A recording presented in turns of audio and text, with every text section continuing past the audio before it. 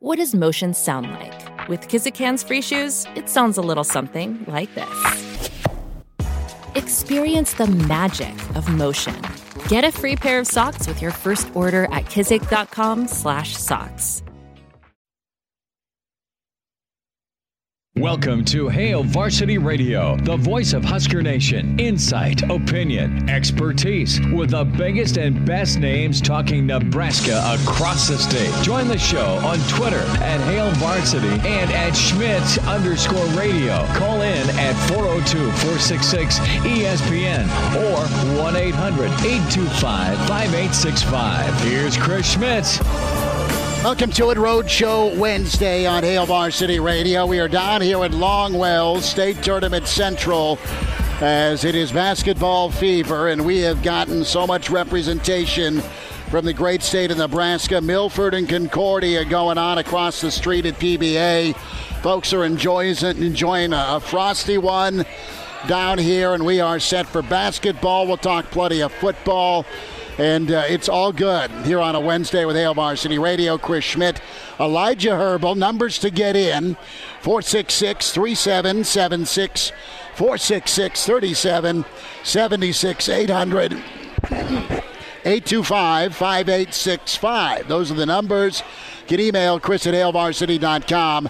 And as always, find and follow us on Twitter at Schmidt_radio. Chris Schmidt at Herbal Essence for Elijah Herbal. And just a great day of basketball yesterday. Buzzer beater that was really rough and tough for Pius, but a great season for the Bolts. Lincoln East gave Bellevue West, the defending champs, everything they wanted. In the evening session, you have Waverly and Norris advancing yesterday, but Waverly getting it done today. The Fighting Garth Glissmans of Parkview Christian won earlier. They're back in action tomorrow. And you had a happy bunch of Auburn fans as they're just a really high-level basketball team. Coach Weeks is running that show the right way. A lot of Red Auburn fans in Longwells. But there's Beatrice representation. There's Auburn folks still having a frosty one. I think all of Milford moved from Longwells across the street into PBA. And we even got some Concordia fans that were here and were watching the ball game and getting set. Elijah, what do you know? How's your Wednesday going? What's shaking? It's going well. The one thing I have to complain about while I'm here is that I got home last night from playing basketball, and my roommate, who's a plumber, says, hey, we don't have any hot water. The hot water heater's broken. And I said, what's wrong with it? And he said, I don't know. So he must not be that good a plumber. I have been going without hot water now for about 24 hours. I'm making it through, but the cold showers they're getting to me. I'm starting to go a little crazy. So you said to your roommate plumber, get off and fix the freaking hot water, right? I mean, that's your role. That's your job. I'm sure you were less than patient with him. Well, he went to bed early last night after toiling with it for like an hour. And then he should be getting home from work anytime now. So I'm hoping whenever I get home from the show tonight that we're going to have hot water. But if not, I may snap. Well, putting him on blast never hurt nobody. We're excited to have some thoughts from legendary Hall of Fame football coach Tom Osborne. Coach had just a really cool ceremony earlier today at Best of Big Red. And this award that was given to Coach Osborne, it was really special to him. And you can imagine, like, T.O.'s house, right? You've got your film room, you've got your living room, and then you've got your football room. And the award that was given is something that, of all the awards Coach got, this thing's really special. And just to give you a quick little preview, and it was really kind of a minute media setup where you had 10-11 there, and we were there from Hail Varsity and Hurrdat Media. And you had the alumni cap presentation, which it's really a cool setup by Tony and Josh Davis and Amon Green. And it's this giant plaque detailing and highlighting all of the credentials. And then it went further with a Zoom setup where Coach Osborne got thank yous and praise and love from a lot of his former players. So it was kind of a surprise for T.O. today with that. And we had about 7 or 8 minutes with Coach Osborne, and we will get into that conversation with him in a little bit. But Elijah, it's pretty cool because we cover quite a few things with Coach Osborne. Just to preview it here, that's going to come up at 5:25 tonight. We'll check in with T.O. Not only on how teammates is going, but also, Oklahoma, Nebraska looms next fall. Spring football's around the corner, and the topic of quarterback play and transfer portal. So all those things we get a chance to sit down with and talk to Coach Osborne about. That's coming up here in about an hour and 20 minutes. Jeff Smith, Hall of Fame basketball coach, great coach for Southeast, former assistant for Danny Nee. Coach Smith, my radio partner for Boise State, going to join us at the 5 o'clock hour. Get ready for Nebraska, Penn State, but overall kind of a take on the Big Ten heading into the tournament. Mike Babcock will talk some Husker baseball and get his take on some Kansas football, as that thing is an absolute tire fire. And then some golf. If you're off the tee box with the wind at your back, you're having a good day today. So that's the lineup. 466-377-6800, 825-5865. So Elijah, real quick, we'll get into some hoops before we get into the college football news of the day, and that's Les Miles out, and then now athletic director Jeff Long has resigned. It's pretty simple for me with Nebraska basketball tonight. They got to stay as good as they've been from three-point land. They got to be better rebounding against Penn State.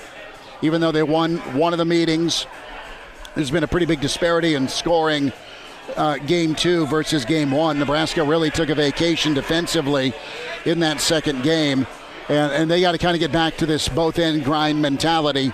And they've been good and better offensively, but they've not been winning with defense. Even though they've won 2 out of their last 4, they've dropped 2. I think it's huge. As much momentum as you feel about Nebraska basketball, at least, all right, they're getting better. They could be better next year. There's a lot returning next year. You want to at least go in to the offseason, right, with at least a win. Penn State, I don't think will destroy you. They can sure beat you. Maybe they're 7 to 10 points better or less. But if I'm Nebraska right now, I mean, you should have beat Northwestern. You should have beat Illinois. And Fred is not wrong that you're 5-5 in your last 10 as you come down the stretch. A lot of teams would take that. Most of us would take that in this year's Big Ten. And Nebraska's really not that far off from it. But you can't go out looking disinterested. You can't go out not focused. And that's kind of been my problem. Nebraska had a 2-game win streak. Iowa's great, don't get me wrong. But Nebraska was just really not focused against Iowa. Don't know what that was about. And then Nebraska against Northwestern got down by 16 and then put a nice run together, had a chance to win and close it out. Didn't do it, and it kind of came down to little things. So I'm looking for Nebraska to be, I won't say as locked in as they were at Rutgers, but for sure, as locked in defensively as they were the first time they beat Penn State. And this is the third meeting, Elijah, so it should be pretty familiar for Nebraska. They know what they got to do, and they're shooting better. Let's see if the defense shows up today in Indianapolis. Yeah, and I saw from Darren Ravel on Twitter that Nebraska currently has the steepest odds of any team in the Power 5. Yeah, lay those out. Those are nuts. Yeah, let me pull up the tweet in front of me. Is it like 3,000 to 1? I think it's like 5,000. Okay, I'm sorry. I was 2G shy. But, yeah, it's like 5,000 to 1 of all Power 5 teams to run the tournament and run the table in postseason. Nebraska's the longest of long shots. I'm trying to pull up the tweet in front of me, but essentially, Nebraska isn't a threat here to win the Big Ten tournament. I'm not going to sugarcoat things and act like they are. So I think the key for Nebraska just in the Big Ten tournament tonight especially is to just get some momentum going into the postseason, because these last couple games here, is a big just momentum and mood booster as you're heading into your offseason. Are your offseason practices going to be with hope for getting better next year? Are you going to say, man, the end of last year sucked. We had some positive things going for us, and then we let them all go by the wayside, and we were just terrible in the Big Ten tournament. And that sets the mood for offseason practices, especially with that big loss to Iowa. Coach Hoiberg said, we want to go down swinging. And that's how they want to finish the season. I think they did that against Northwestern, despite not winning. It was going down swinging. I think against Penn State, key tonight is just swing, show them that you're there. You've had some extra rest time than you've had at the end of the season. We were saying in those games the key was kind of to get yourself a lead early. I still think that's the key here, getting 8-10 point lead in the first half and try to hold on to it. But it's all about just playing well and playing up to your ability, because if you can do that, that'll get you some good momentum going into your offseason and heading into next season, even though it seems so far away. You know, Nebraska's lost the last few games by a few points. They've been close, and not in Iowa, obviously, but I mean, Nebraska had like 11 first-half turnovers against Iowa. Nebraska had 9 first-half turnovers against Northwestern. You do the math on those points off turnovers, or just screwing yourself out of possessions. That, to me, is what I got to see better from Nebraska. They got to take care of the basketball, and I don't know that they will, but they got to be more focused. It was just careless giveaways, and is that going to change all of a sudden with postseason basketball? I don't know. Again, it comes down to being locked in and mentally focused. All right, college football. And, there's been a lot of coaching changes and a lot of programs over the last 20 years. Nebraska's had several coaching changes. Tennessee's had several coaching changes. Kansas has had several coaching changes. And the AD, Jeff Long, is out. He was the original college football playoff chairman. He had been in Arkansas for a while, and at the time, he was able to hire Bobby Petrino away from the Falcons. He got Arkansas to a Sugar Bowl, and then Bobby jumped on a Harley with a blonde. That didn't end well. He hired Brett Bielema, who was not awful at Arkansas, but rarely won in the SEC, and eventually that moved on, and Long was out at Arkansas. Mike Anderson at Arkansas for basketball. So he had a pretty good trial run at an SEC school, and then he ended up getting the Kansas job, right? And what's happened at Kansas? Kansas having to dismiss Les Miles. This goes all the way back to Les being a crusty old guy allegedly at LSU. And then you had the mother of all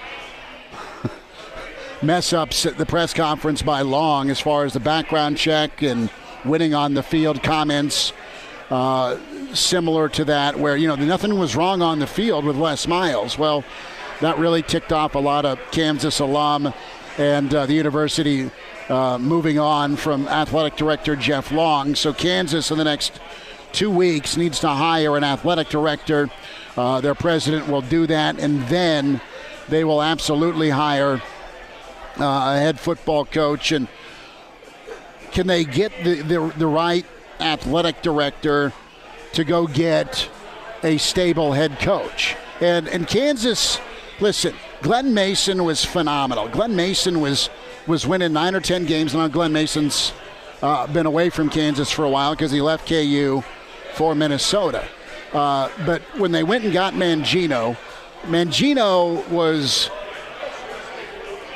I don't want to say dirty enough, but good enough to win, go 7-5, 8-5, go 12-1, go to an Orange Bowl.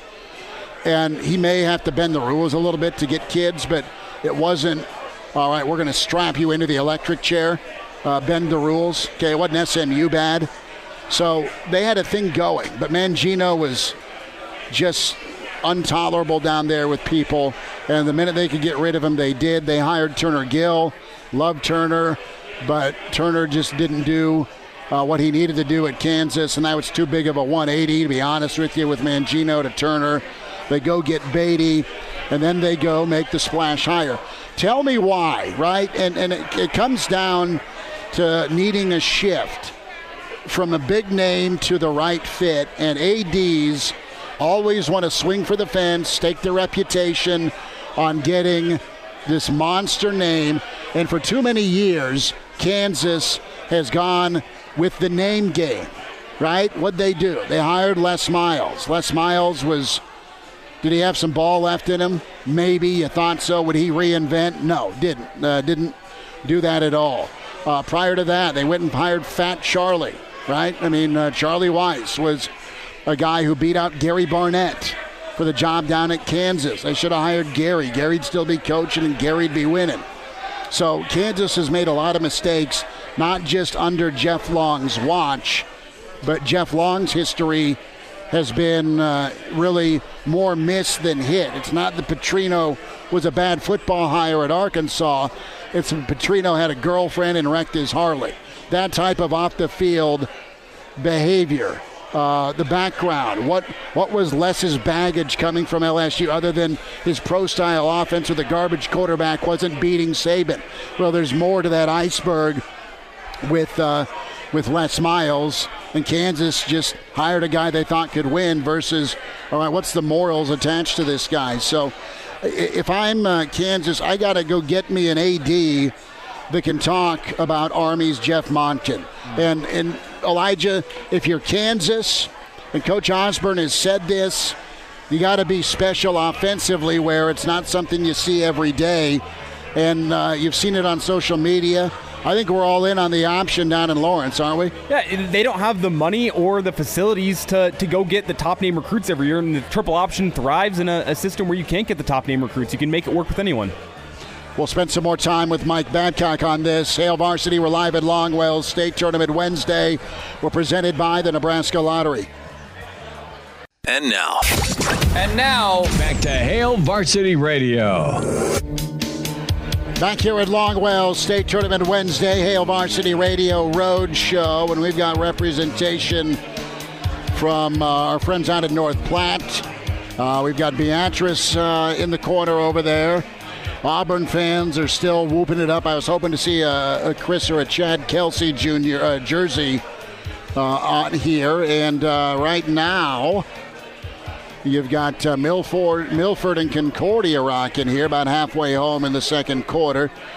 Just across the street at PBA. We welcome in Mike Babcock, HailVarsity.com and magazine, and historian, author, and Hall of Famer. Babbers, you ready to cut some nets down? How are you?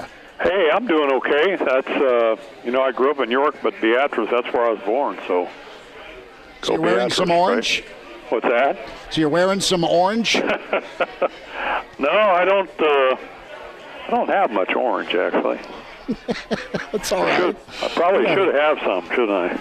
Well, as many times you've been to the Orange Bowl, I would think there'd be some sort of little orange. No, I do. Hanging in the closet, I do have a, back in the day, the Orange Bowl gave out stuff to, like, media. When you came down there, I have a nice windbreaker from the Orange Bowl that's orange.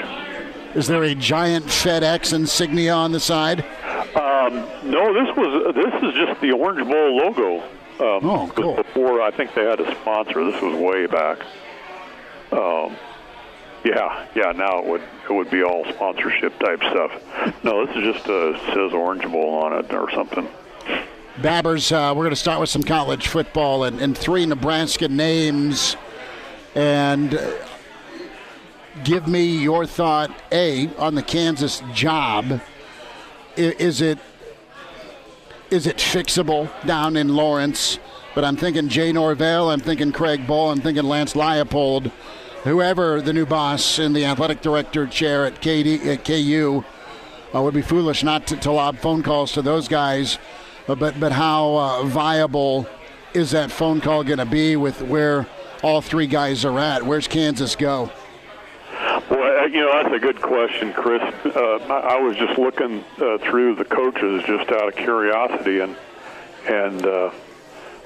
Gino, over the course of his career, he won 2 more games than he lost at Kansas. Okay, so he's the only coach for his career at Kansas that has a winning record until you go back to the early 50s.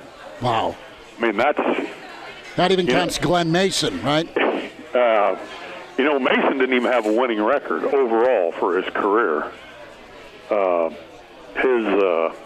I've got it right here. I marked it down. 466 his overall career was. No, you got to go back to some Jules V. Sykes, a person I don't even recognize. Coach from 48 to 53. Good old Jules. Had a winning percentage. And, and George Sauer coached before that, just a couple of seasons, but that's the former Husker. Kansas, that's the difficult thing, because basketball is so high profile at Kansas, and it's got problems of its own with the NCAA. But Kansas basketball is so high profile, I think it really makes it difficult to get things going with a football program when you've had that kind of lack of success over the years.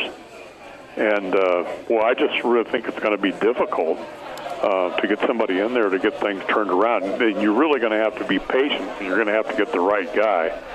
And the three people that you mentioned, that's Jay Norvell would be probably somebody that could do it if people were patient. But, that's a tough go. That's the thing, that you just have to find the right guy and have some patience. And the example I would use is just not very far away from there, Kansas State, and what Bill Snyder was able to do over the course of his career.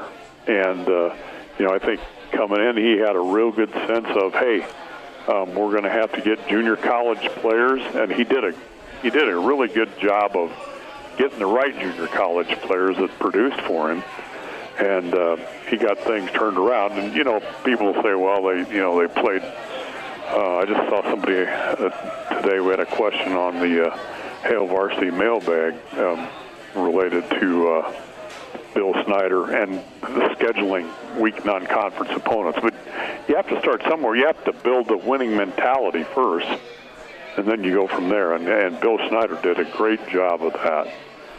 Taking a Kansas State program that had no success for years and years and years and years and years, and turned things around and made them competitive. And that's what you're going to probably have to do at Kansas, particularly with a basketball school like that is.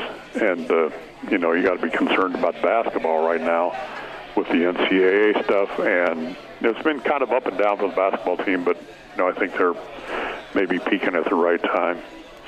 Mike, one of the problems that I see with Kansas football is they just struggle to recruit good enough talent to be able to find success in a conference like the Big 12. And I thought whenever Les Miles was hired that maybe a name like Les Miles would be big enough that some recruits would hear the name Les Miles and go, okay, I know Les Miles, I'll go play for Les Miles. But not really the case. He's struggled to find success now being let go. But one of the systems of offense that I think doesn't need top-end talent is the triple option. We talked about it a little bit in the first segment, that you can have undersized guys that aren't the most talented and athletic in the world to run the triple option. It's what they do at the service academies all the time to field some good teams. And Jeff Monken out of Army, he's fielded some great teams the past couple years with some undersized players, not the best talent.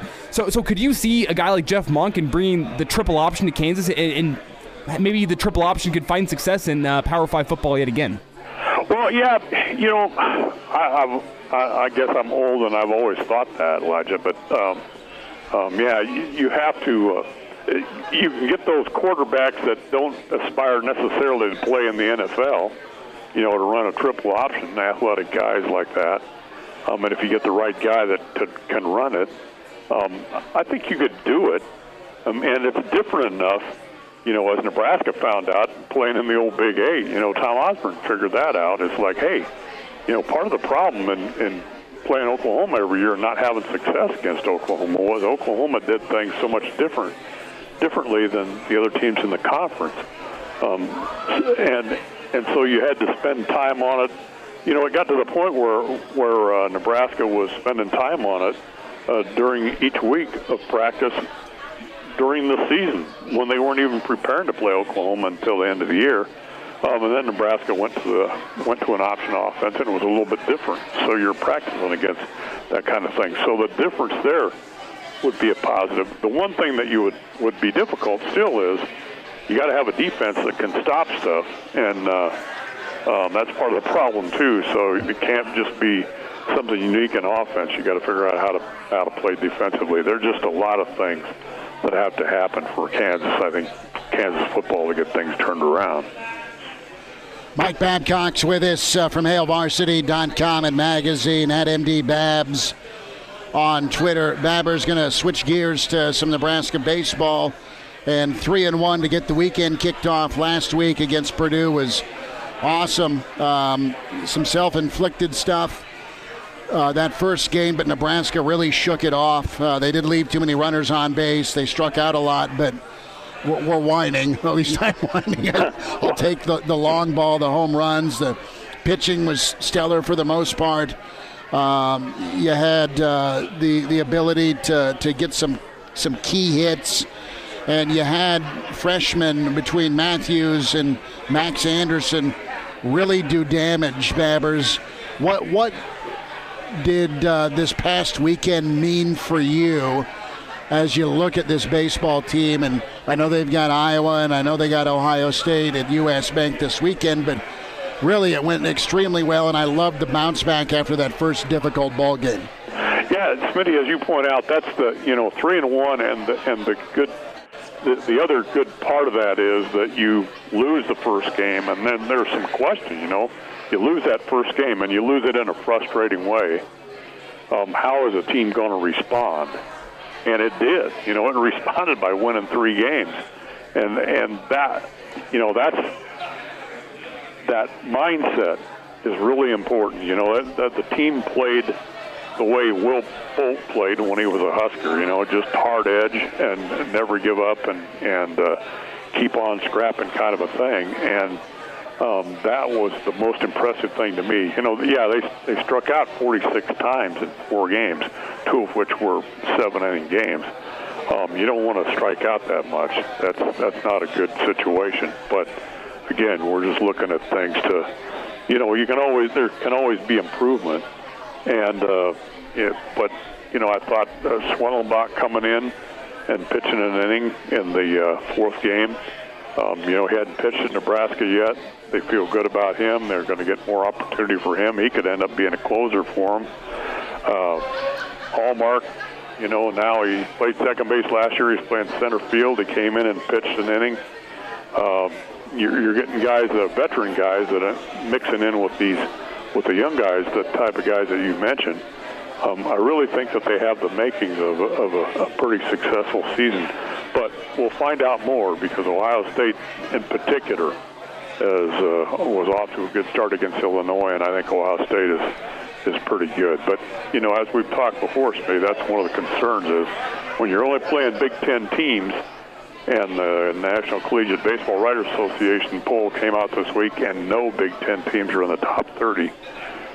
You've got to have an impressive record against those teams in order to be in a position to get to the NCAA. Mike, got about a minute left here, and I personally loved the energy from the Husker baseball team this weekend. I thought the pitching was nice, but I was really impressed by freshman Max Anderson. He had himself a weekend, but I was looking and I thought he was going to be in the running for Big Ten Player of the Week. Doesn't win Big Ten Player of the Week, and doesn't even win Big Ten Freshman of the Week. Seems like a real snub to me. But what do you think of the weekend that Max Anderson had? Well, yeah, it was pretty remarkable what he did. He hits the home run first time up, and he the 4th game, he walks the first 3 times he bats, which shows some patience there. He understands things. I was just impressed with, I guess it's appropriate that he's wearing number 4, right?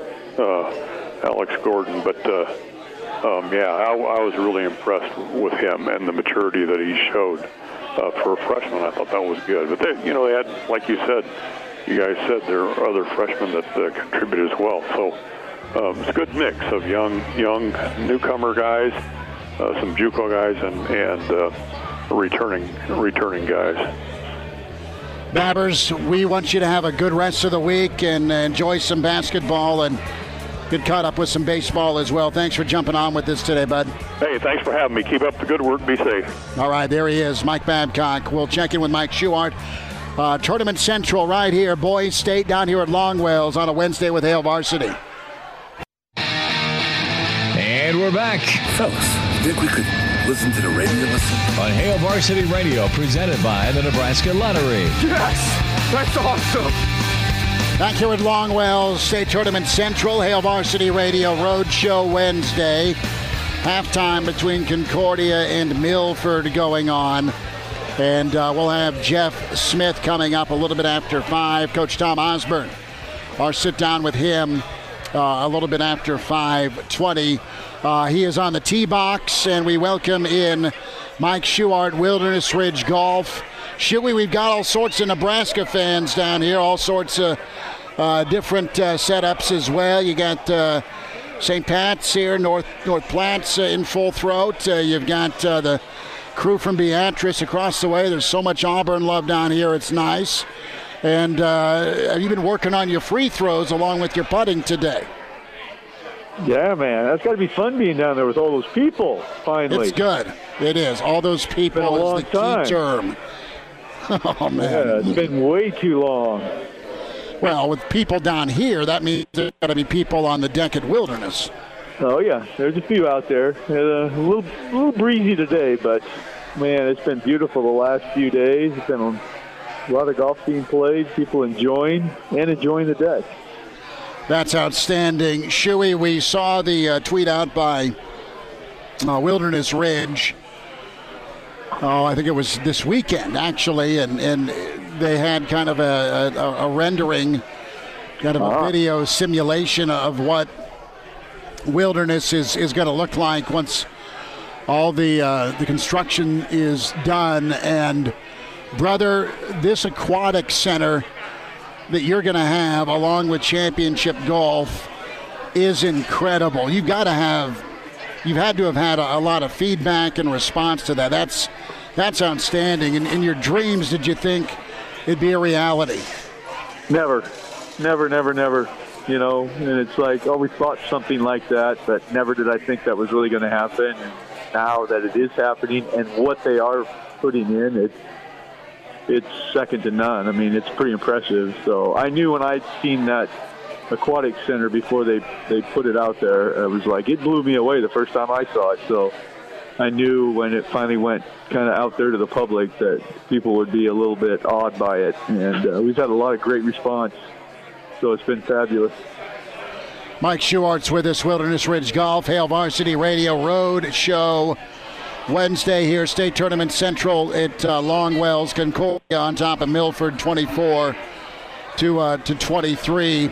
Shuey, let's talk some golf here. As I know Rory was talking to some of the media, and he's thinking Tiger could get out of the hospital here relatively soon. What's your take on that here? What have you been following? What have you kind of been keeping your eye on here with Tiger? And it also is, as we gear up towards Augusta here, not too long away. Yeah, I know. That's right around the corner. That's always a pretty special time for golf when the Masters hits. So, yeah, it was just kind of encouraging. I guess all the surgeries and everything went well with what they could do with Tiger. And, it sounds like he's got a long recovery ahead of him. But, not really talking anything about golf, just more about just his health in general, and with him being able to walk, that was a big concern for a while. And it looks like, things went well, so time will only tell. Shuey, what'd you think of Bryson last weekend? And I was able to catch between tournament games a little bit of the Twitter buzz with, well, I'll be flat out honest, it looked like the mother of all shank shots where Bryson ended up cutting it and out-driving the world. But it went so far right off of his driver, and it was perfectly placed. Why can't I do that? Can you help me do that, Shuey? You might be able to do it one time, and then you'd probably be in a hospital bed. You and me both. I mean, it's pretty incredible what he's been able to do. I'm not sure if I like it or not. I mean, he's just doing things that are crazy. But that being said, it's like, when John Daly came on the scene years ago, it had the same kind of feel and awe of how far this guy could hit it. And now Bryson has taken it to a whole other level, which is absolutely amazing. So it's like, I'm not sure if I like it or not. I mean, I like the showmanship of it and what he can do, but as far as, and he can play, obviously he wins, but it's like, I'm old school, man. I'm more of a guy that kind of position the golf ball around the golf course to play. Now he just smashes as far as he can, get as close to the green and chip it on and make a birdie. So a little different game. What's your take on the PGA Tour yesterday saying, you know what, in the interest of safety for volunteers and other personnel, they're going to be instituting that internal out-of-bounds area on 18 at TPC Sawgrass. That's obviously at Puente Verde Beach in Florida. What's that mean to you? Your take on if it'll have an effect on DeChambeau? Oh, I mean, it won't have an effect because he won't care, man. He's going to hit it over there and see if he can hit it back out of play, back into play.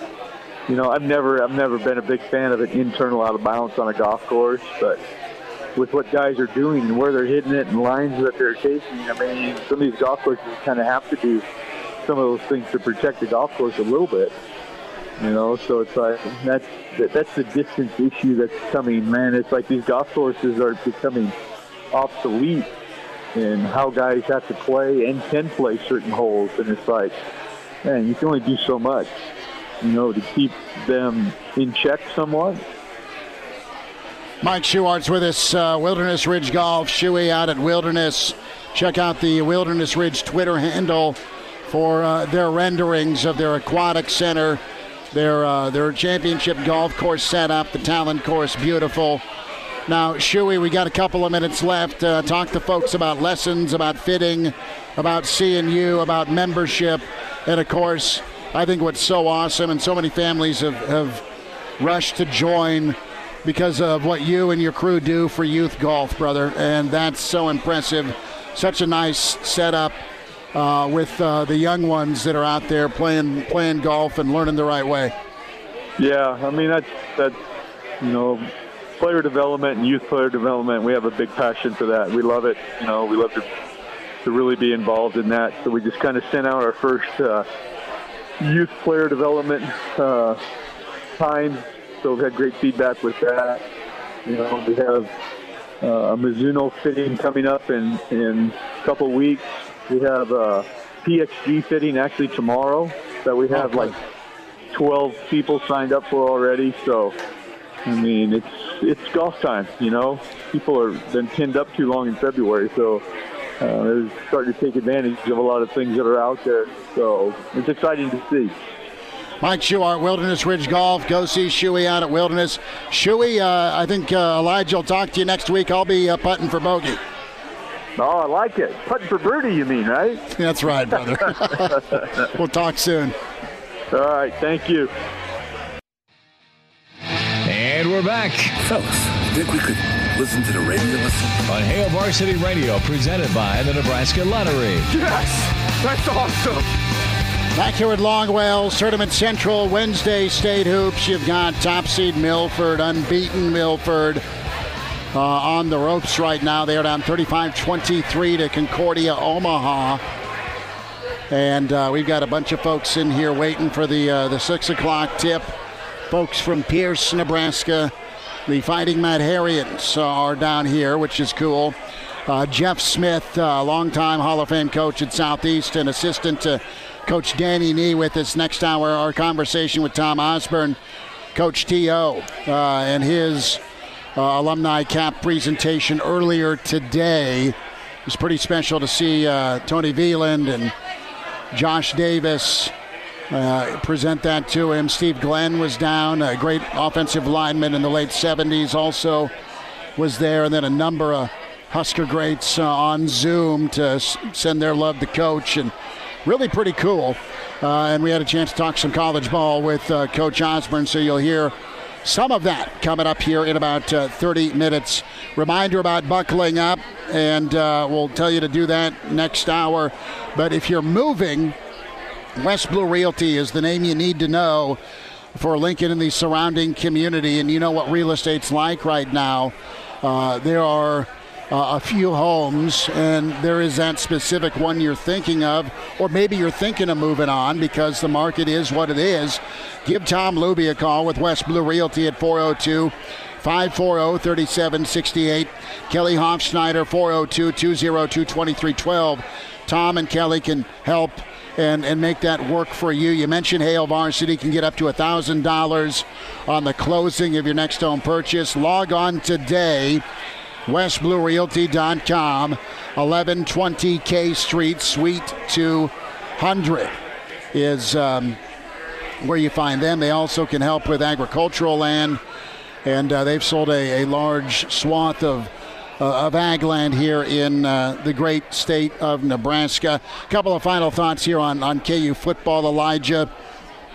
I like your take on the option idea. I think Monken is the way you go, and I think your point about kind of doing it with a specific offense that you don't see every day is a winner. You can win at Kansas. You can recruit at Kansas. And you can kind of go the Bill Snyder 2.0 route like Mangino did when I think of Briscoe and Reesing and Sharp and some of those kids that were on the Kansas team that went 12-1. And you know how tough those games were against Mangino for Nebraska. I'm not talking the 76-point outburst. I'm talking years prior where Nebraska won, but they were dogfights. And even year one of the Pelini era, where Roy Halu had to put the Superman cape on in 08 and 09, honestly. I mean, so you can get some ballers down there, but you got to be able to evaluate them. And whatever you think of Mangino and his temper, that's what he could do down there. So you got to kind of find the right guy. Yeah, I'm with you. It's kind of the same thing we talked about with Nebraska. Is you can't get those recruits until you win, but it's hard to win without the recruits. So you got to be able to punch above your level a little bit. And I think that's why I suggest the triple option. I think that's one way to do it. But another coach could do it as well. Absolutely. We'll wind down. Jeff Smith's coming up. Hail Varsity continues. We're down here at Longwells Tournament Central. State basketball going on. Coach Osborne on next hour as well with Hail Varsity. Welcome to Hail Varsity Radio, the voice of Husker Nation. Insight, opinion, expertise, with the biggest and best names talking Nebraska across the state. Join the show on Twitter at Hail Varsity and at Schmidt_radio. Call in at 402-466-ESPN or 1-800-825-5865. Here's Chris Schmidt. Thanks for hanging out. We're at the State Tournament Central, a.k.a. Longwells Roadshow Wednesday on Hail Varsity Radio. Chris Schmidt, Elijah Herbal. 3 quarters are in the books, and some wood chopping time for the unbeaten and top seed Milford Eagles. They are down to Concordia, Omaha, 42-27. I look around and I see all great parts of the state of Nebraska. There's some North Platte representation. We've got Beatrice over there. We've got Pierce behind me. Auburn and Pierce fans drinking beer together. And I think I saw a priest in here, too. That must be for me. So we will hear and spend some time with Coach Tom Osborne next segment as he was down receiving the Career Achievement plaque from some of his players today down in the Haymarket. So our thoughts and our Q&A with Coach Osborne coming up here in about 15 minutes. We welcome in Hall of Fame coach with Lincoln Southeast and tremendous assistant at Nebraska during the knee era. We say hi to Jeff Smith. You hear Coach Smith do his color work during our state basketball coverage on ESPN and KFOR. Coach, how's your Wednesday treating you? Thanks for the time. Pretty good, Chris. I got a 7-year-old grandson in town on spring break, and I was a Jedi Knight about 15 minutes ago, so we're having fun. So, okay, did you make him put on the old blaster helmet where there's no vision, or were you a little bit more forgiving? No, a little more forgiving. We weren't striking each other too hard, but it was a good time. He's going to wind up and get your Achilles, you know? yeah, he'll hurt me pretty soon. That's pretty good. Well, we'll get into some state tournament talk here in a bit, but Husker basketball gets rolling tonight. Coach, how important is a win tonight for Nebraska versus a just play well. They played better. They played a lot better with Coach Hoiberg and his kids, but they're still obviously a long ways off. And the woulda, coulda part says yes, 5-5 in their last 10. The reality is they had a 2-game winning streak followed by a 2-game losing streak. And as you kind of ballpark this, what's your take on where things are at right now? This could be the final ball game for Fred and company this season. Yeah, I feel like things are trending up. Their last few performances, when they move the ball, and they share the ball with each other, and they play the kind of defense they're capable of playing, we're seeing some trends that hopefully can carry over. I think this one's pretty important because I think you've got to build and continue to build, and I think winning a tournament game is part of that building process. Jeff Smith is with us on Hail Varsity Radio. We're here at Longwell's Tournament Central, Boys State going on here. Fourth quarter action, Milford, Concordia going on. You know, you're right with the trend and that arrow pointing upward, and this will continue to build. What do you like about not only the personnel, but just from what you've seen of this Nebraska basketball program? They've had about everything and the kitchen sink thrown at them this year. Yeah, I like their resiliency. I like Doc. I think Doc's done a fantastic job with their defense. Their field goal percentage, 3-point defense has been great. It's like 31%. He's done what he's had to do as far as jumping into some zones. That matchup's been pretty good. I like what Doc's done. I think Doc's been really good at focusing on one thing as an assistant coach and enjoying that and using all of his experience to help Nebraska win games with the defense. I do like the offense. I think if they can just get a few more shooters in, a lot of the shots they take are really good shots when they're moving the ball. So I like the offense, but I don't like the rebounding deficits. I don't like the turnovers, which some are head scratchers, and I really don't like the free throw percentage. I think a college team has to be at least in the 70s. But as they get some shooters in here, if they can keep the core together, which in these days is a big question, if they can keep this core together and add Bryce McGowan's and the Tamananga kid, if he can really shoot it, I think we got a chance. Tell me why, from a coach's perspective, free throws are where they're at. Tell me why turnovers and not just deflected pass turnovers, but just mindless, oh, whoops, that's the wrong color jersey type turnovers. How and why do those happen at this level?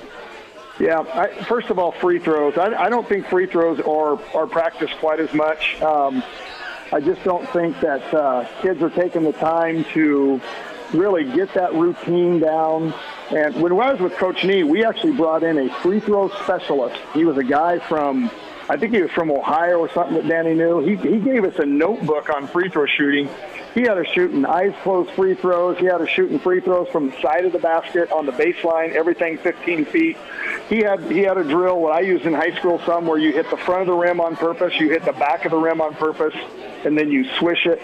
He had all kinds of free throw games that we played, free throw golf, everything.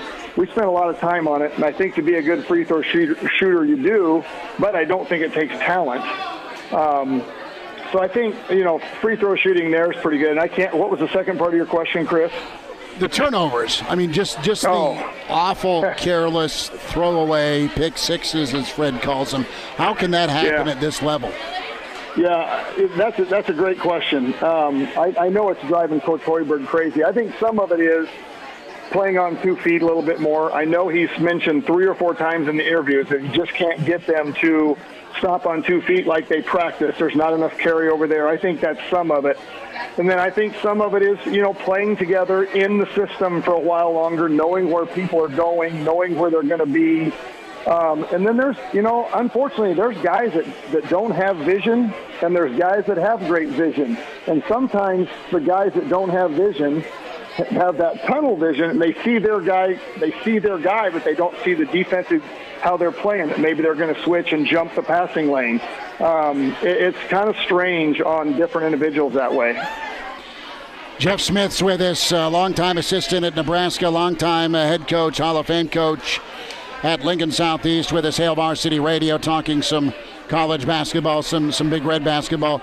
Jeff, let's go back to that 91 Nebraska team with Farmer and company and Bo, Reed, and the special run you guys had in the Big 8 tournament, and then also fast forwarding to Pike's crew that capped it off and won it, because this time of year, as we're into March, I know it brings back memories for you.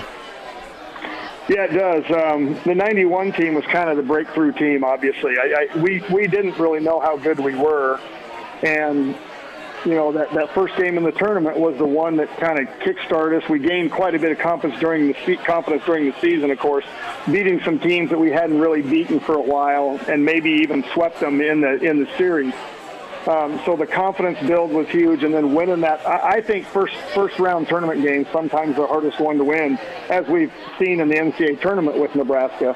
But great memories with that team. That team had depth and talent, even more than we even realized at the time. And then the Piakowski crew was just confidence. I think Bruce Chubbuck, Eric Piakowski, and those guys, Eric Strickland, those guys had so much confidence that we were going to continue that kind of play, that kind of tradition, that we won games because we walked in and thought we were going to win and refused to lose some.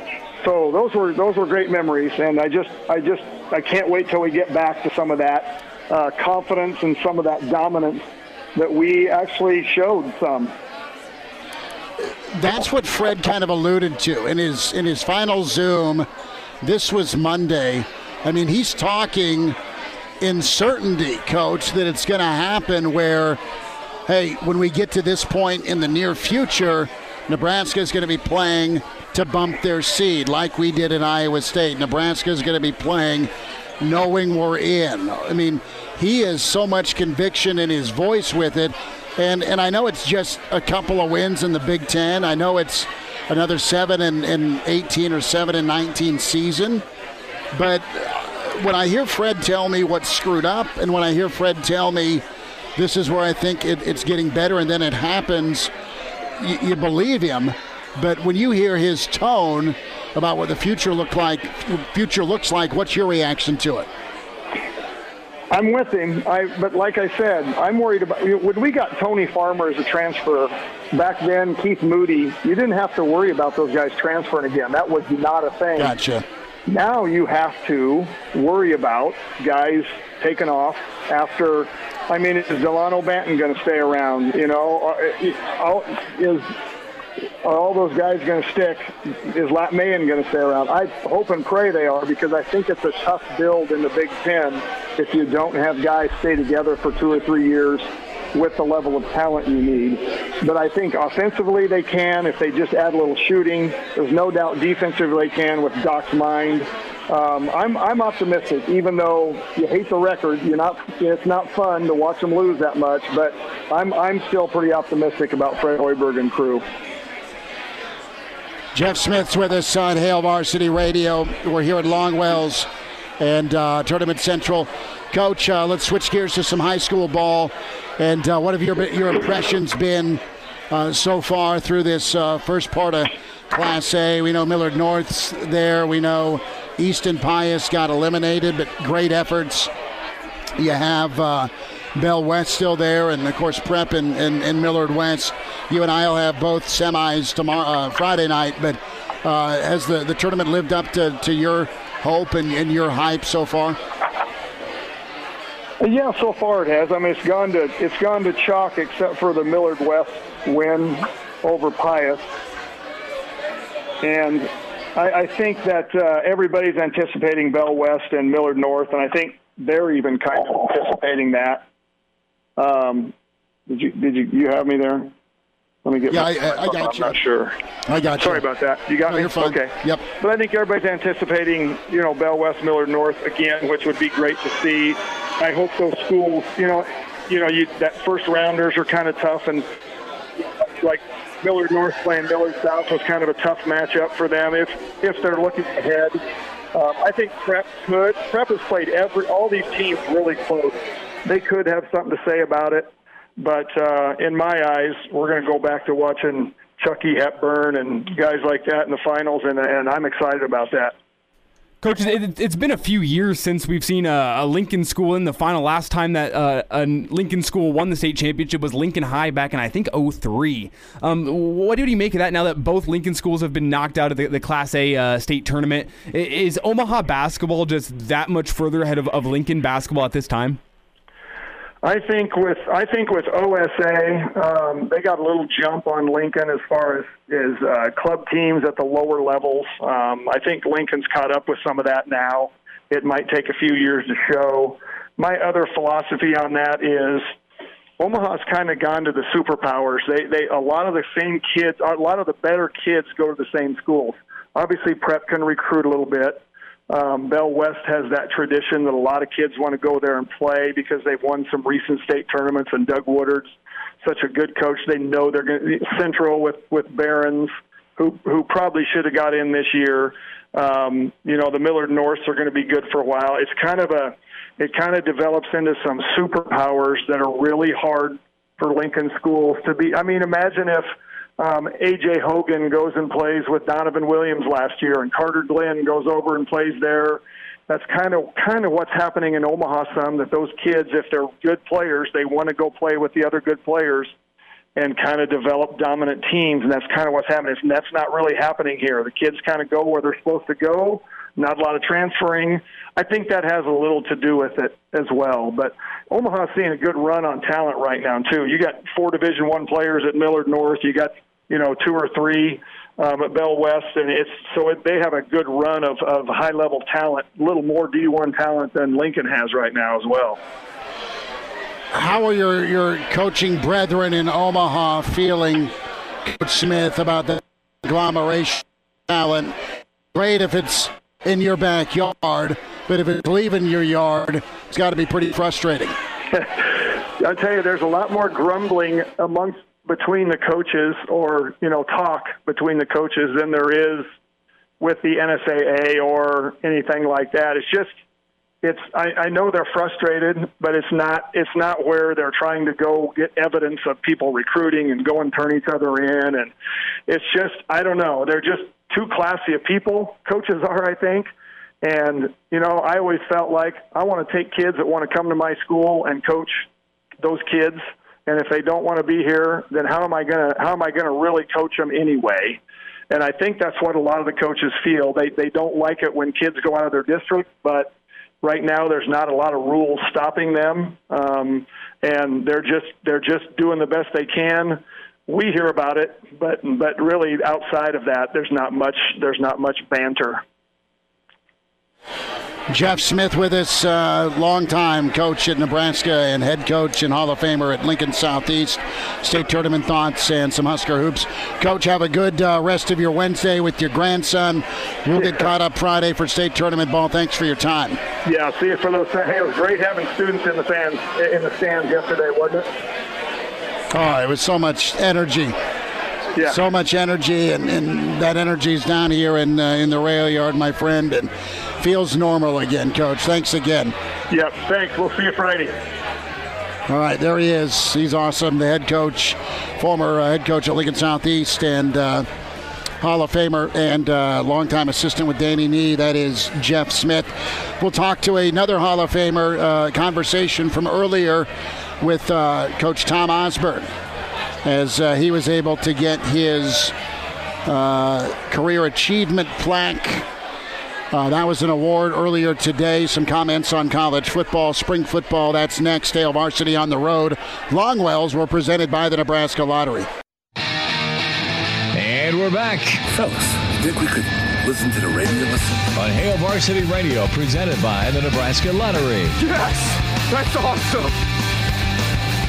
Back here down at Longwells, Tournament Central. It's a Wednesday road show, Longwells, and it is absolutely jammed. And right now, Milford, the top seed, in trouble, down 12. We've got our friends from Auburn, Nebraska to our left, our friends from Pierce, Nebraska to our right. A lot of Kearney folks, and we love our friends in Kearney, 1460, 1550. Kearney Hastings, Grand Island. There's a Doug Duda sighting as he is getting ready to do Kearney Catholic basketball tonight. Duda's the mayor, is what it comes down to. And we are inviting you down, if you get a shot, to the rail yard in Longwells, not only tonight for Nebraska, Penn State, but also throughout this glorious weekend of high school tournament action. And ESPN Lincoln and KFOR Lincoln will have your state tournament coverage with Norris and with Waverly, and, of course, the Class A semis and championships. So let's get into it. It was exciting to see and spend some time with Coach Osborne earlier today. So the setup is this. Mike Osborne said, "Hey, Dad, we need you to come down to the store, Best of Big Red, and we need you to sign some children's books." And T.O.'s got a children's book out there, and T.O.'s kind of like, sure, why not? Well, the setup was there, and it was kind of a surprise deal where Coach Osborne was honored by a high number of former players, where there was a special award presented by the alumni CAP folks, and that's Josh Davis, Tony Davis, and Amon Green are in charge of that. But Coach Osborne got to sit down, and Hurrdat Media did a phenomenal job of setting up and showing the video of the players. Their, I love yous and thanks, Coach. Grant Wistrom, Neil Smith, Trev Alberts he made the trip down to be with Coach. Kenny Wilhide, obviously, Kenny's phenomenal. And then Steve Glenn. And Steve Glenn was a captain and a standout offensive lineman late 70s. And I go back a ways with Paul, Steve's son. And it was just really cool. And what these career achievement plaques do is, they honor every letter winner, both men and women. And it's a living memorial and standard of commitment to coaches and teammates. And T.O. was honored. So as you guess, T.O. is still quick with his wit and still has that awesome dry sense of humor with, well, hey, I've got a lot of football awards, but this is probably the biggest. And this plaque is monstrous. It's really cool. So Coach Osborne spent some time talking about a lot of different things. Got about 7 or 8 minutes with him, and we kind of chopped it up a little bit so we can hear it isolated a little bit. And big thanks to Elijah Herbal for doing this. And let's begin here with some of Coach Osborne's comments. First and foremost, his reaction to this award. And think about this. I mean, Osborne's gotten Coach of the Year awards, Big 8 Coach of the Year, Mentor of the Year, right? I mean, there's not a wall that's barren in the guy's house when it comes to his trophy room.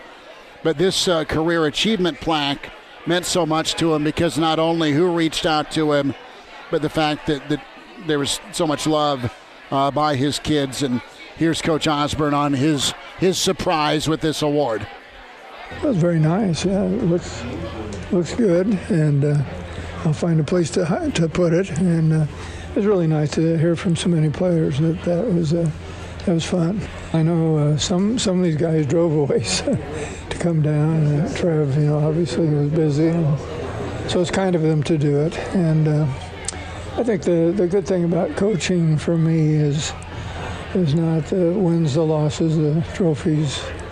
It's more the relationships, and those tend to go on. So it's hardly any week that goes by where I don't hear from 2 or 3 or 4 players, and I think those relationships for the most part have been really solid, and so that's been really enjoyable. And there aren't very many professions where you're able to maintain those kinds of relationships over a long period of time. And I guess it's something like the military. When you go through some difficult times and some challenging situations together, it does build a bond. It's a little bit hard to replicate anyplace else other than maybe the military. And so it was gratifying to hear from all these guys. So Coach Osborne spent some time on what he's been doing. He's obviously at practice, and he's still keeping an eye on Nebraska football, but he's really dialing up teammates, and it's been a crazy year for all of us, right? But think about mentoring and distance learning, and his work with kids still super important. More from Coach Osborne here when it comes to teammates and what they've done during COVID and what they want to do here once we get out of COVID. Well, I spend most of my spare time working with teammates, mentoring, and this last year we mentored about 11,000 kids, and of course it's been interrupted some with all the school closures, and but we've now built some virtual mentoring platforms where if some mentors are reluctant to go into the schools or the school is closed, we can still do some mentoring, and so that's been a good thing because now we'll be able to do a better job over the summer vacation periods and somebody's sick, and so I think that's been good. And but I also would say that kids are probably under more stress this last year. It's been harder on them because the familiar routines and the normal support systems just haven't been there, and so mental health issues and all kinds of trauma have been more prevalent this last year. And so we're always looking for more mentors and hope we can recruit a few here in the next few months. So let's get into some football talk with Coach Osborne. A chance to spend time with him earlier today as it was the Career Achievement Plaque ceremony where Coach was presented with his Career Achievement Plaque by Josh Davis. This was Coach Osborne, his comment, his excitement as spring football's around the corner, and really kind of cut down to what hurt a lot of programs, including Nebraska last year with the pandemic, and that is, the development time or lack thereof. Here's Coach Osborne on looking ahead to spring football. Last year we went without a spring ball, and I think that really handicapped a lot of teams, and particularly the young players. A lot of these kids are coming in now, and at the semester, they're coming in January, and they would normally be in high school, so they're only 17 years of age, and then that missing spring ball was really a handicap for those guys, and so I think that'll help. And we probably have 10 or 12 guys on campus right now that are here for the first time this semester, and so it'll certainly help them, give them a lot better chance to be productive this next fall if they can go through spring football. That's so big for Frost in Nebraska to get those practices, get those reps. Coach Osborne touched on Oklahoma, the phone call from Joe Castiglione, and setting up this reunion here down in Norman, the 50th anniversary of the game of the century. But his take on Nebraska, Oklahoma, as that looms here in September. When I was athletic director, Joe Castiglione called me from Oklahoma and said, we ought to get together again. So we scheduled that about, it's been 8 or 9 years since it was scheduled. And I've thought a little bit about whether that was wise or not. But, circumstances change, and Scott's had to do a lot of rebuilding, and so we'll see how it plays out. But anyway, we'll see how it goes. But I think we'll have a better team. This is me speaking from the 50th row. I don't have a lot of inside knowledge, but I think there's going to be a lot of things that are going to be improved, and so I'm looking forward to the season. So, Coach always laid out there, look, this is me as a fan, 50th row. I'd like his fan's eyes, right? How's the right guard doing on the reach block? More from Coach Osborne as we stayed on the Oklahoma topic and the Nebraska-Oklahoma rivalry and just what that meant. It was a absolute double-edged sword here during his career.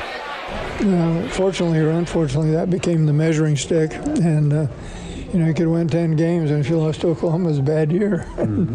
So that was a little uncomfortable because we did lose some early, particularly, and but then we kind of evened the score a little bit more later on in the 80s and the 90s. But it was the thing about it was initially it was always played on Friday, mm-hmm. and for a great many people that was the only game that was available on that Friday, right after Thanksgiving, so a lot of people weren't working.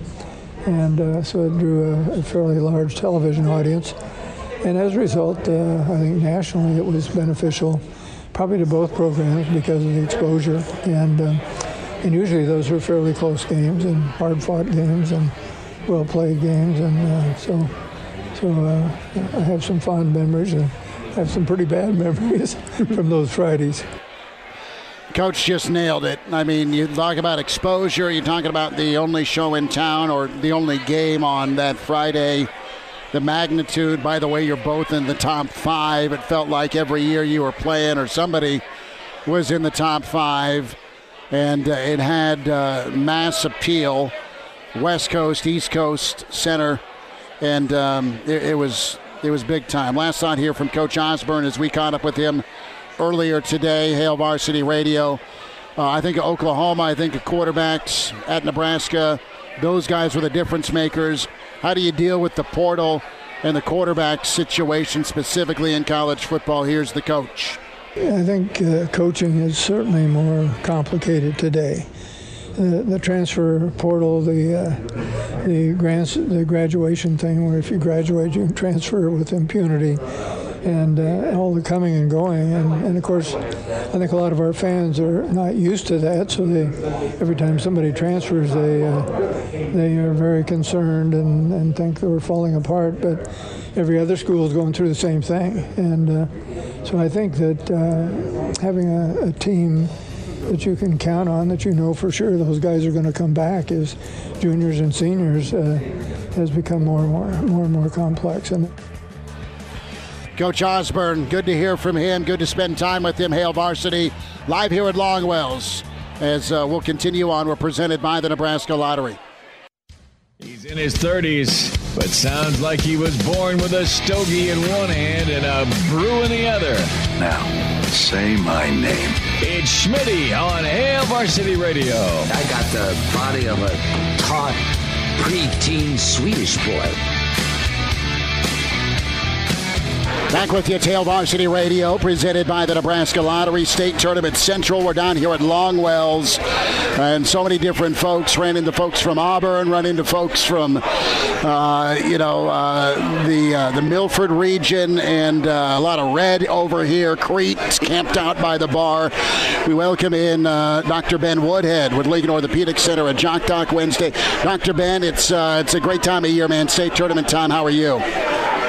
I'm doing good. It is. It brings back lots of memories.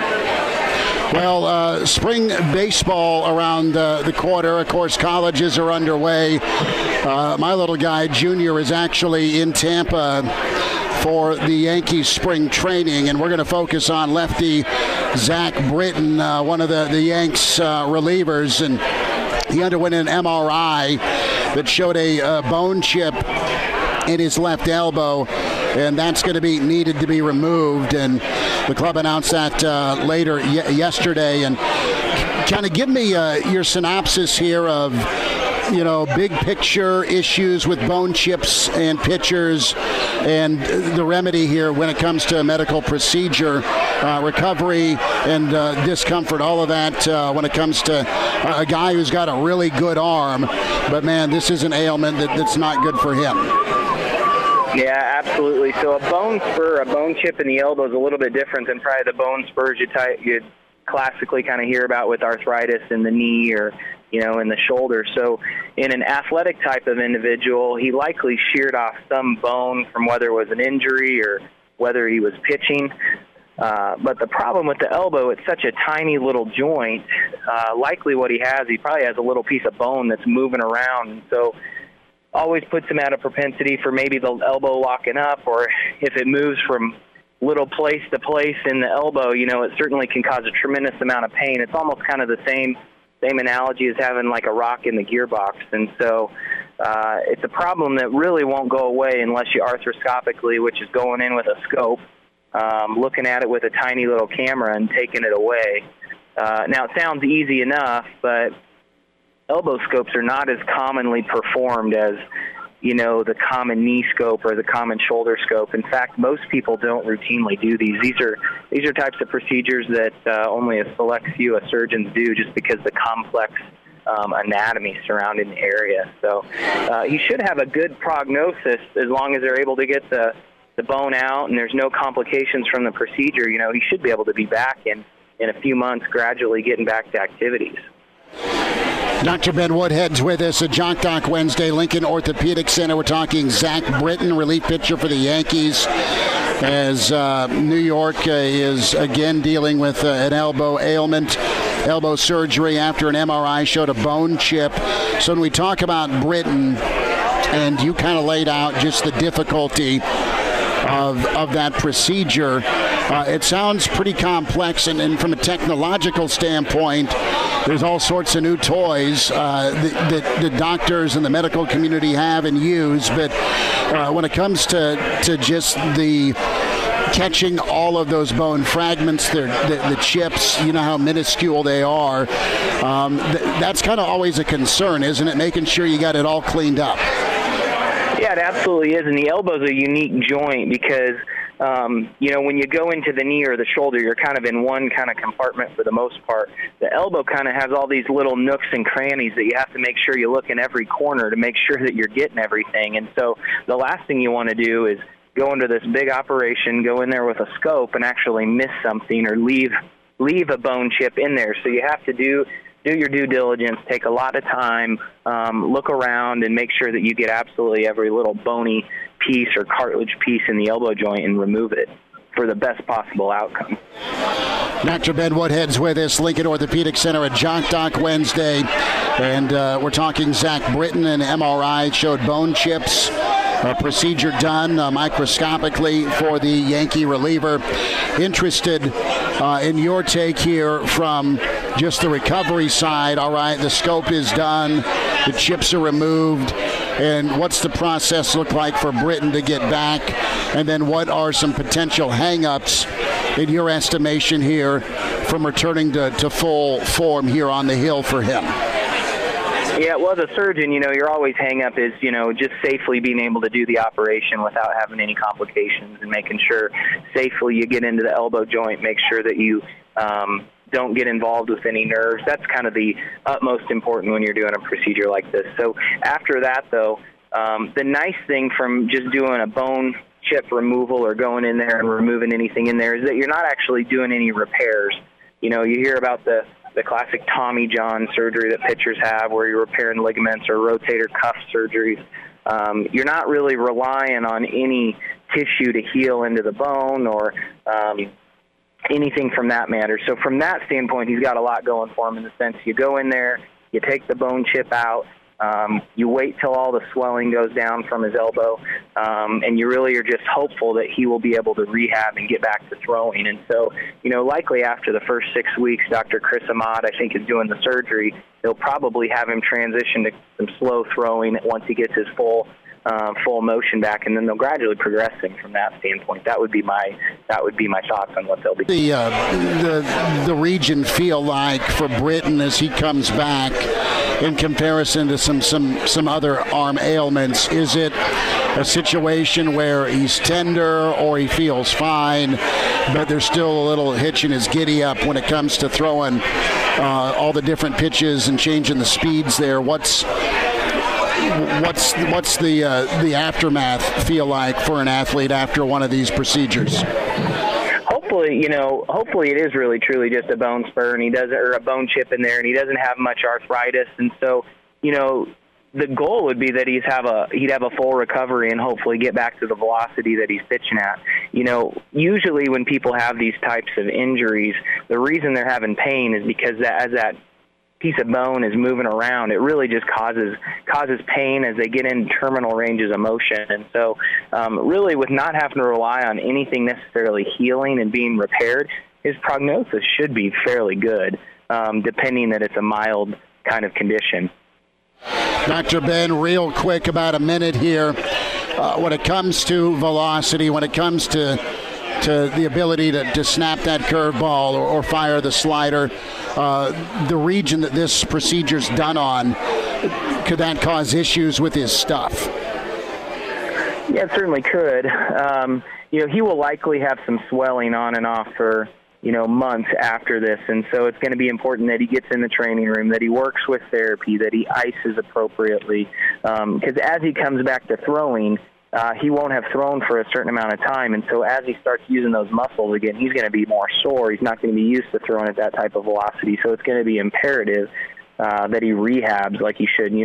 They have the best trainers, and they're up to date on all the latest advancements from a treatment standpoint from that point. And so that they'll be having him worked on appropriately. Dr. Ben Woodhead, Lincoln Orthopedic Center at Jock Doc Wednesday. Dr. Ben, take care. Thanks for the time today. Thanks a lot, Chris. Enjoy yourself. Good stuff. We're down here at Longwell's Tournament Central. Appreciate Dr. Ben Woodhead with us. We'll wind down a Wednesday. Nebraska-Penn State. State tournament action continues forward at Hail Varsity, presented by the Nebraska Lottery.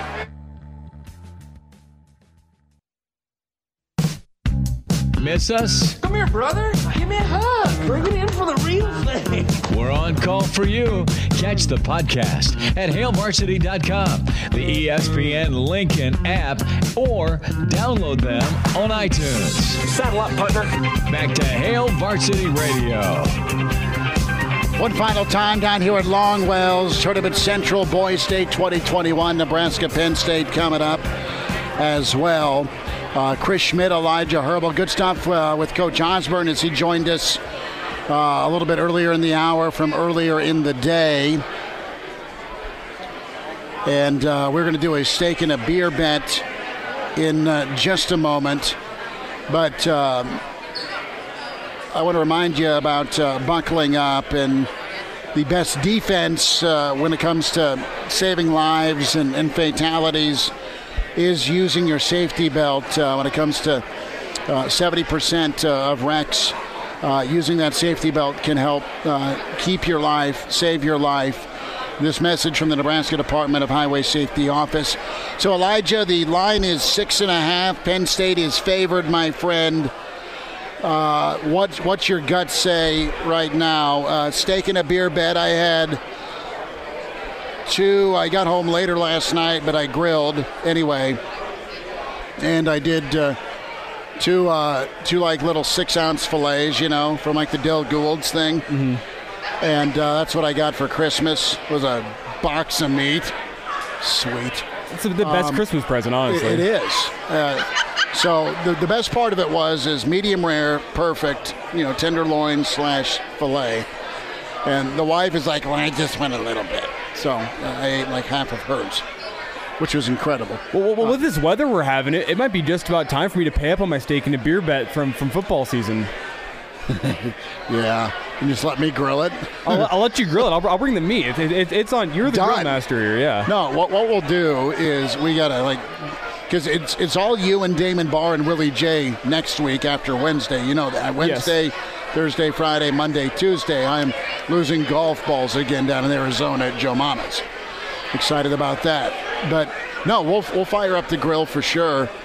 And, we'll just throw a little party in the backyard. Somebody can trank Gertie. Someone can hog tie Roz. And it'll be pleasant. Who are you going with? You going with Penn State tonight, or are you going with Nebraska? You asked about my gut, and my gut tells me that Fred Hoiberg is not going to be 0-2 in Big Ten tournament games after 2 seasons. He's too good of a head coach for that. I think somehow, some way, the Husker basketball team gets it done tonight and gets a win. So I'm going to take the Huskers to cover that 6.5 and actually win outright. That's where I'm going with this. See, I think you're not wrong with Fred being too good a coach. And I love Fred's optimism. I like Fred's athleticism with this team. Fred has guys that are idiots at times. Nobody's perfect. We're all idiots. That said, Nebraska plays like they're disengaged or not locked in too often, right? And I don't like the run Banton's been on. I think McGowan's is not playing where he was back during their winning streak. I mean, you look at Latt kind of passing on that shot the other night against Northwestern. Now, Webster's been phenomenal. I like that. Give me Penn State to win And I think Nebraska covers, but I guess I'm going to go Penn State, the win outright, 74-70. Is that all right? Yeah, works for me.